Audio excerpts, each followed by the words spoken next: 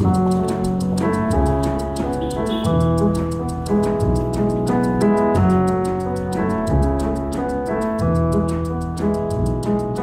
to the Everyday Sublime podcast, shedding light on yin yoga and meditation.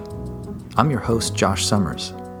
I'm a yin yoga and meditation teacher and trainer, and I'm also a licensed acupuncturist. This podcast is intended to be an in-depth exploration of the intersections between yin yoga, Chinese medicine, and meditation. In each episode, I will offer a 10 to 15 minute reflection on one or several of these themes. And my hope is that these reflections will support both your practice and or your teaching of yin yoga and meditation. In this episode, I want to give you a clear understanding of the fourth of the four principles of practicing yin yoga, namely coming out of a pose. In discussing this principle, I'll be exploring key concepts such as what sensations should you expect upon exiting a yin yoga posture. I'll also be talking about the pose between yin yoga poses, known as the resonance pose or rebound pose. I'll also talk about counter poses, as well as key cues for teachers to consider. So let's get started.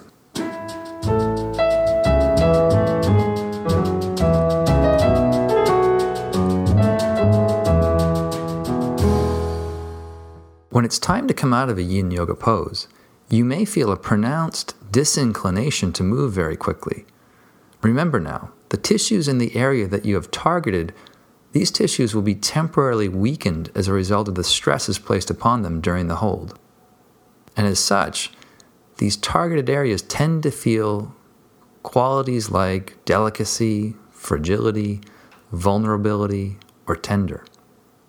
Another way of humorously describing this is to perhaps suggest to students that they might feel as though they've aged rapidly while in the pose, sometimes as much as a decade or two in just a 5-minute hold. But it's extremely important for teachers to speak to these sensations and to tell students to anticipate feeling them. Again, normal sensations coming out of a yin pose include things like delicacy, vulnerability, and fragility. Just a feeling of rawness even in the area. Failure on the part of the teacher to do this will trigger inner alarm bells in the heads of their students, simply because upon first encountering these sensations, they can feel really incorrect or wrong, if not outright dangerous. So the uneducated student might be tempted to roll up their mat at that point. But once again, by normalizing these experiences and sensations, the teacher can help the student to better understand what is situationally appropriate in yin yoga, and also what isn't appropriate, and how to make wiser decisions about how that student might go about practicing. So because of these strange yin sensations upon coming out, it's also a good idea to encourage students to come out of the pose slowly, or as I like to cue, come out gingerly. That is, cautiously and carefully, nothing too quick, and spend at least 30 seconds, if not a few minutes, in a neutral pose, such as a supine or prone shavasana, that's lying face down on your stomach or on your back. Or even child's pose could work. But allow the body and mind to adapt to the previous posture's experience. Paul Greeley, the godfather of yin yoga, calls this neutral pose after a yin posture the, quote, rebound pose. This name refers to the rebound effects, both physical, energetic, and even mental, that unfold upon coming out of a pose. Personally, I prefer the term resonance pose. Rebounds just get me thinking about basketball. But by whatever name you wish to call this neutral pose in between yin yoga poses, let's look more closely at what's going on within that period of time. So by resting for a minute or two in a neutral pose after one or more of the sensation-rich yin yoga postures, you give yourself or your students the opportunity to observe the subsequent experiences that unfold in their body and mind. In other words, there is intentional space to observe and reflect on the resonant effects of the yin yoga posture. Generally speaking, but certainly not all the time, there's a fairly common arc of experience that looks something like this.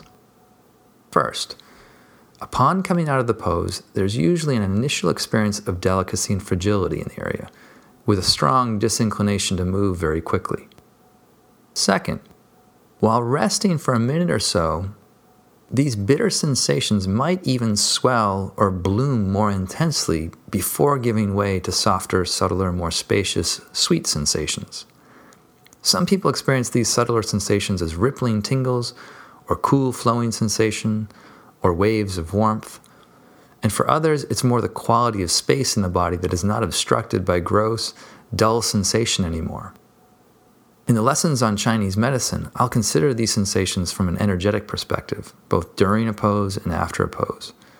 But for now, it's important just to simply encourage students and yourself to know what the body's internal experience is like firsthand after a pose. The third part here is that generally, after a minute or two, any bitterness from the previous yin yoga pose will have subsided, and that indicates it's now time to move on to another pose. Now, as a point for teachers, in your teaching, whenever you introduce a relatively new concept or topic to your audience, in this case your students, I think it's a good idea to link that new concept to a previously accepted and understood concept. This connection will help your audience understand your message and increase both comprehension and also buy-in. So in the above example, many people are unfamiliar with their dense connective tissues feeling weakened and vulnerable as a response to exercise, i.e. yin yoga exercise. But they are likely to be familiar with the experience of having worked out very hard, either at a gym or in a yang yoga class or just going out for a long hike.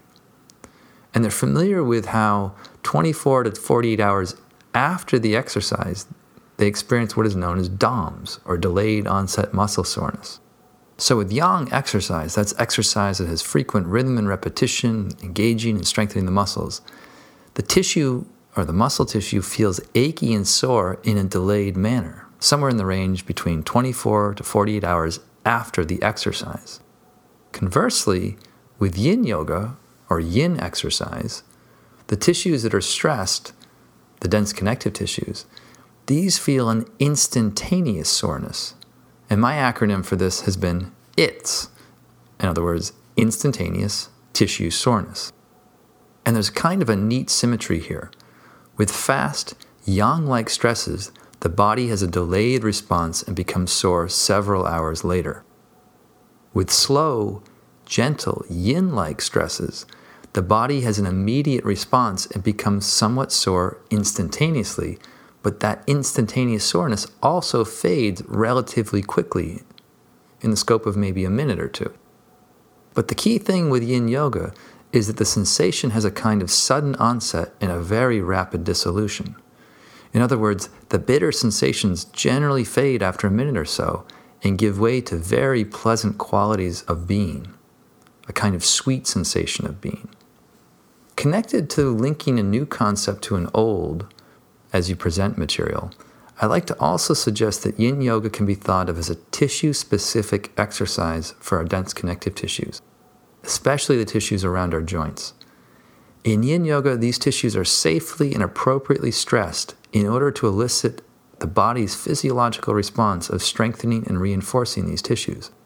Yang yoga and weight training are great forms of tissue-specific exercise targeting the muscles. Yin yoga is a form of tissue-specific exercise targeting dense connective tissues around and within our muscles and in around our joints. Also, cardiovascular exercise is a form of tissue-specific exercise, namely targeting cardiac tissue or our heart. Lastly, before I conclude this lesson, what about counterposes? This topic will be addressed much more comprehensively in a lesson on sequencing, but for now, it's fine to add a yang counterpose between yin postures. This can be done with a statically contracted yang pose, such as downward dog, or it can be done with a gently dynamic movement, such as moving from downward dog into upward dog, or moving in and out of cat-cow tilts. It's also fine to omit a traditional counterpose and simply have students rest in the resonance pose or Shavasana variation for a minute or two. Okay, I'll stop there for now, and in the next episode of the Everyday Sublime podcast, I'll discuss how yin yoga might be thought of as a universal donor of yoga styles, how it supports and complements any of the other yang styles of yoga. I look forward to sharing that with you, with insights as always from my practice to yours. Now, if you'd like to follow along with the Everyday Sublime podcast, please subscribe in iTunes. There's a link for that in the show notes. Or you could subscribe directly on my site at joshsummers.net/subscribe. Thanks so much for listening today, and I'll see you in the next episode.